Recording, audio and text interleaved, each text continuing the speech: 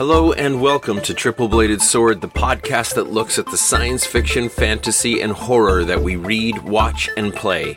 I'm your host, Dr. Mike Pershawn. I teach film studies and English literature at MacEwan University, and the following is a lecture that I gave to my students in the fall of 2021 on having a point in your writing.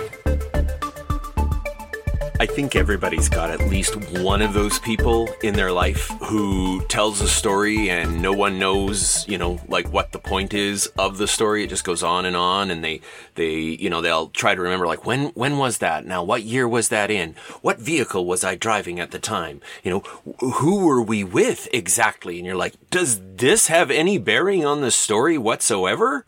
And then it turns out that there's no real point to the story.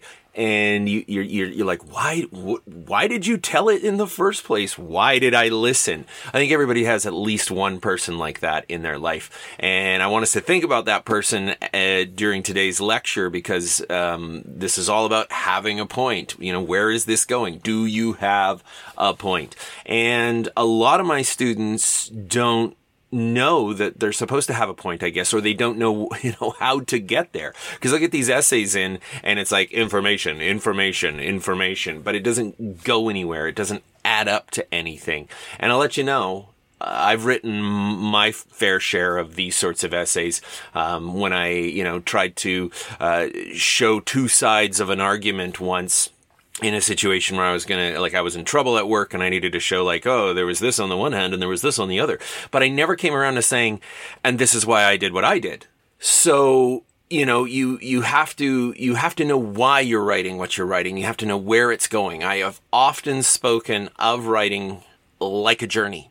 And you're planning for a trip, in a sense, when you're doing your research and when you're compiling all your information. Shaping is, to some degree, what route will we take to get to our destination? But if we don't know what our destination is, it's going to be really difficult to know when we've arrived. And that, I think, is one of the other really great challenges for student writing, is that there's no end game in sight. Now, some of my students are going to come back at me and they're going to say, but Dr. Pershawn, you've told us to just get writing. When we're drafting, we don't necessarily have to know our thesis, that our thesis might come to us along the way.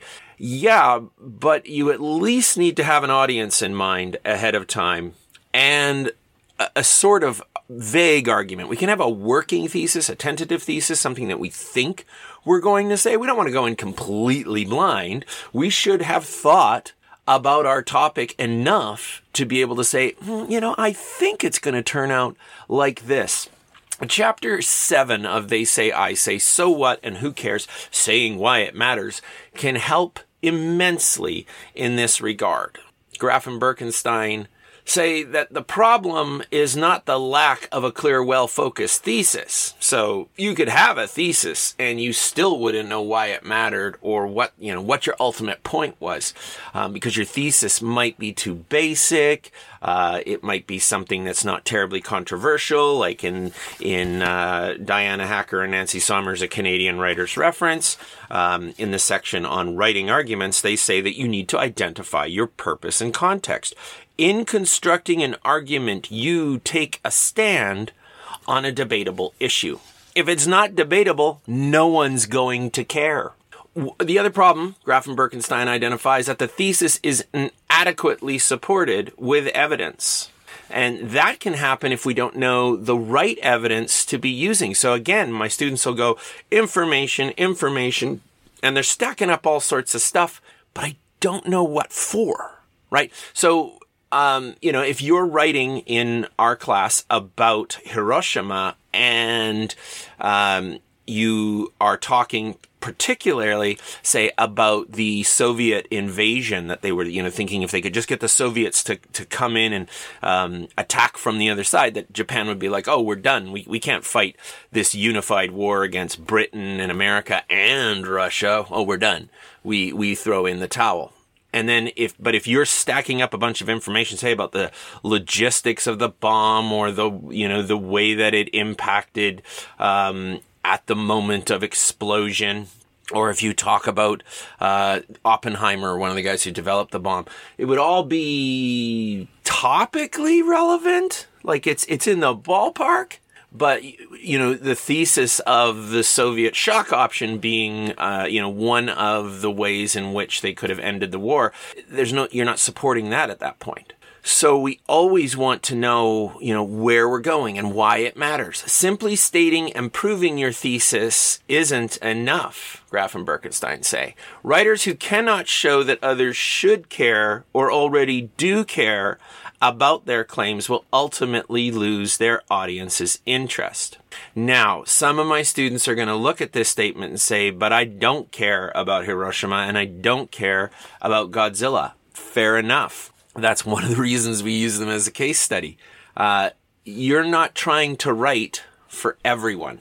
You never write for everyone. No one can ever write with every possible audience in mind. So when we're thinking about the others that should care or already do care, we are imagining particular audiences. But in imagining those audiences, it can help us to write our argument. Like if we know, again, this is part of that destination idea that if we know who cares or who we imagine might care about our argument, then we will write specifically for them rather than some sort of vague, general somebody out there, right? If we can identify a group that we are writing for, it helps us to write. Imagining that there is an audience helps us to write, if for no other reason than to write in a direct and clear fashion.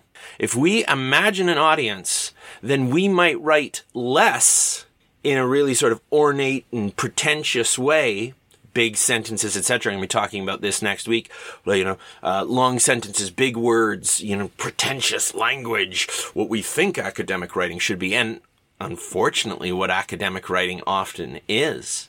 But if we write with an audience in mind, then we're going to write in a more clear and direct fashion in the way that we would say on a discussion forum. And I would say the way that we write on social media, but sometimes the way people write on social media is really vague and, imprecise. So you're always like, what did you mean by that? So who cares? Identify a person or group who cares about your claims. Look at that. Identify a person or group who cares about your claims. It doesn't have to work for everyone. And it doesn't have to solve world hunger, like your thesis. The students get into this who cares, this so what and who cares thing, and they're like, and therefore we should all watch Godzilla because Godzilla will help us to know world peace. And I'm like, no, it didn't work for Honda. Rifle identified it didn't work for Honda. If it didn't work for Honda with the 1954 Godzilla, you seriously think that people living in the 21st century are going to watch the original 54 Godzilla and go, yes, of course, war is awful. I don't know why we didn't come to this conclusion sooner. And we're done. We're done, right? It's not going to happen. Okay. It's very unlikely that it will happen. But that's not the sort of who cares we need to go for, because we can identify a person or group who cares about our claims. Godzilla fans, people who are interested in film, people who are interested in Japanese film. I mean, that's what Tsutsui is doing. Tsutsui is at an East Asian Studies conference. East Asian Studies. He's in front of a bunch of East Asian academics. That doesn't mean they're East Asians. It means they study East Asia. And he studies Japan in particular. That's his area. That's what Tsutsui knows. And what does he know even better? He knows Godzilla even better. But look at the way that he builds his argument. He doesn't just come out and go, so Godzilla can teach us some things. He starts out by saying, isn't it weird that Godzilla's this popular, but there aren't any academics looking at the series? They're not even looking at the original film. Isn't it weird, East Asian Studies colleagues? People who care about East Asian studies and therefore care about Japanese culture, Japanese film, right? And so he builds his argument in an awareness of the audience he is writing for. Steve Rifle does the same thing. He's aware that most people think Godzilla is ridiculous, but he's assuming that most people will be interested in finding out, about this film as a classic movie. And you have to even just look at the magazine or the journal that it's published in, Cinéiste. It's a film journal. So people who read that are going to be interested in that sort of content. And the same thing goes for Tsutsui and Alperovitz and Asada. They are writing for, particular audiences. I think that Alperovitz's audience is far more general than Asada's. Alperovitz's audience is this, I think he imagines himself talking to America. But he's clearly not talking to, people from other cultures. He's not trying to make this argument to those groups, because the way that he sort of apologizes at the end and says, hey, I'm not knocking the veterans. This isn't about me coming down hard on those soldiers who just did what they were told. You sort of see who he thinks he's talking to there, right? There's a window into Alperovitz's, who cares, or in his case, I think, who should care. Right? He's really working that should care angle, that we need to find either people who do care or that we can imagine should care, and we're going to convince them that they should. And Alperovitz is definitely in the should care camp. Asada is talking to historians, and he knows he is. So, there are audiences that are attached to the very publications or venues that these works were being constructed in or for. Now, the who cares side of things, if we identify a person or group who cares about our claims, we're probably talking to a knowing audience. And what I mean by that is that they have some knowledge about our topic, right? So we can imagine in the Godzilla track that our audience might know some things about film. We don't have to explain what a director does. We don't have to explain what a director of special effects does. We can leave some of the things unexplained. But we don't want to go so far as to assume that all of our readers have seen Godzilla, the original 1954 film. We will probably want to take the time to summarize it in some way. But we also, I think just about every instance on the Godzilla track are assuming that most of our readers are unknowing and should care about this message that Godzilla originally had, but has now lost. Like that matters in some way, because this is a classic film. This is an important message. Godzilla's popular right now. And did you know the origin? You might be interested. I mean, look at the world we're living in right now. This ultra woke moment where a lot of people want just about every film that comes out to mean something. And a lot of films don't mean anything. I really don't think you can derive a lot of meaning from Godzilla vs. Kong. I just don't think you can. I think you'd be working really hard. I think you'd be bending yourself into some sort of mental pretzel to get there. So when we construct a so what and who cares statement about Godzilla, the original film, we might say, hey, popular, but did you know?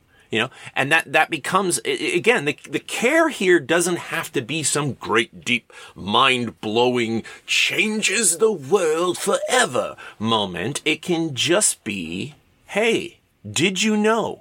Like, did you know, for example, that the Lucky Dragon is sort of mentioned? The Trinity test is mentioned in the 2014 Gareth Edwards Godzilla movie. But it's given this really bizarre treatment. And this is no diss to the people who wrote that movie or worked on that film. But holy smoke, they pretty much go, you know what we were doing when we tested that bomb? I said Trinity earlier. I meant the Bikini Islands, the Bikini Atoll bomb tests, Castle Bravo. And the 2014 American Godzilla film explains what they were doing there as we were trying to kill the monster. And it's like, no, you are the monster. The Castle Bravo test is the birth of Godzilla. I'm sorry, America, you don't get to do this. You don't get to go, let's sweep this under the carpet yet again. So maybe I am casting some shade in their direction. But, that's one of those who cares sort of comments, and that can be worked into our introductory strategy, potentially. Now, on the other hand, you might say, like, how am I ever going to get anybody to give a crap about Hiroshima? Why would anyone care about an event that happened in the last century? Well, there was a recent presidency that was pretty interested in using nuclear weapons. So there becomes this, most of us didn't blink at that. I don't think, like, it was news, but it wasn't the kind of news that it would have been in the Cold War. Anybody went near the nuke button and we all, duck and cover. And so maybe you come and you say, we talk a lot about the problems in the world, but here's a problem that we're not paying any attention to anymore. And I want to tell you about a moment when, and it could kind of weave in that way. Or you can talk about the way in which we think we know something, black and white. That's another, sort of cultural moment that we're living in, is it's this or it's that. And if you're not on board with me, then you're gone from my life. Shun, shun, shun. And the conversation between Alperovitz and Asada reveals, if nothing else, the complexity of truth, the complexity of a historical moment where we want to side with Alperovitz, but gosh, we're having trouble facing what Asada has to say, and we may be coming away from this in an utterly okay but response. Who was responsible for dropping the atomic bomb? The Americans. But who was responsible for them feeling that it was necessary to? The Japanese. So who's responsible for the deaths of the people at Hiroshima? Both, right? So we can get into this who cares and so what business through a number of doors. And some of them have deep social and political significance. And sometimes it's just, hey, people who like literature or film, did you know? Or, hey, history buff, I know we've been saying for years this thing, but recent evidence demonstrates something else, right? And those have wider ranging implications, but we don't necessarily need to be including those in our writing. We just need to be finding people that we can sort of identify as people who care or should care about what we're writing about. And once we do that, once we have that imaginary reader in our minds, it's easier to write for someone than it is to just write. Who cares? Again, the people who care about our claims. It'd be fans, it'd be experts, right? So fans of Godzilla or experts on history and Hiroshima. People who should care about our claims are probably going to be general public, non-experts. We want to be talking to the person on the street about what we've learned and say, hey, did you know? And this is interesting because, right? And again, this doesn't have to have, like, students will come away from statements about, like, your conclusion should blow my mind, or your introduction should tell me why this matters in a really deep way. And then you come to a chapter like this, so what? Who cares? And the students are trying to make, Shakespeare align with real world issues. And sometimes it does. Sometimes Shakespeare's works can do that. But sometimes we're just analyzing the poetry. And who cares? Experts on Shakespeare care about that sort of thing, right? So you might be writing about the special effects for Godzilla and thinking, so what, right? You get to this and go, oh crap, are you kidding me? This was supposed to have some form of meaning? No. Who cares about special effects? People who dig movies care about special effects. So if you've been writing about special effects, you can imagine that audience. Those are the people you're writing for, right? When we say that we should link our argument to some matter that readers already deem important, it doesn't have to solve world hunger. It doesn't need to end the pandemic.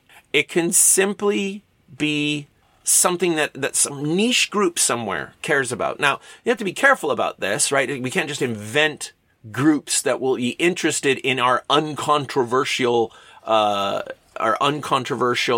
thesis, right? Remember, again, from a Canadian writer's reference, in constructing an argument, you take a stand on a debatable issue. A debatable issue. Something that people might have an opinion about. So, if you were writing about Godzilla and special effects, most people think that the rubber suit looks hokey. It looks silly. It looks stupid. But we know from Rifle and to some degree Tsutsui, although Tsutsui works with those naysayers, right? Tsutsui's the guy going, maybe we can learn something from the guy in the rubber suit. But then we've got Susan Sontag, a feminist critic, coming along and saying that the movies that Ishiro Honda was making are some of the best in terms of convincing imaginations of disaster. So there we can come with that we created debate, basically. Oh, I know you think that rubber suit looks silly, but let me tell you something. In 1954, it was absolutely state of the art, and in many ways was better than the original option that they wanted to go with. I mean, I see this from students every year. They'll go and they'll take a look at stop motion from the Beast of 50,000 Fathoms, Beast from 50,000 Fathoms, or 500,000. I don't know how many fathoms that Beast is from right now. But you know what I'm talking about. The Beast from 50,000 Fathoms. It's 50. Wonderful, amazing stop motion animation. No, we're not going to contest that. There's something beautiful and charming about stop motion, or The Nightmare Before Christmas. And let's face it, Rudolph the Red-Nosed Reindeer wouldn't be any fun to watch. But there's something charming about it. But it's not particularly convincing. It's not convincing in the same way that seeing actual motion or CGI that mimics actual motion and makes it, look somewhat realistic can do. And that 1954 Godzilla, there are some really convincing moments. There are also some very unconvincing moments. But to put ourselves in the seats, in the minds, in as much as we can, of the viewers in 1954, and maybe we can use Tsutsuy's statement about, the viewers leaving the theater in tears, not because the special effects were awful, but because they had seen convincing representations of destruction that reminded them of the horrors of Hiroshima. So what? Who cares? You need to go beyond having a thesis and go beyond supporting that thesis. Let's find a way to link our argument to something, some larger matter, and it doesn't have to save the world, that readers already deem important.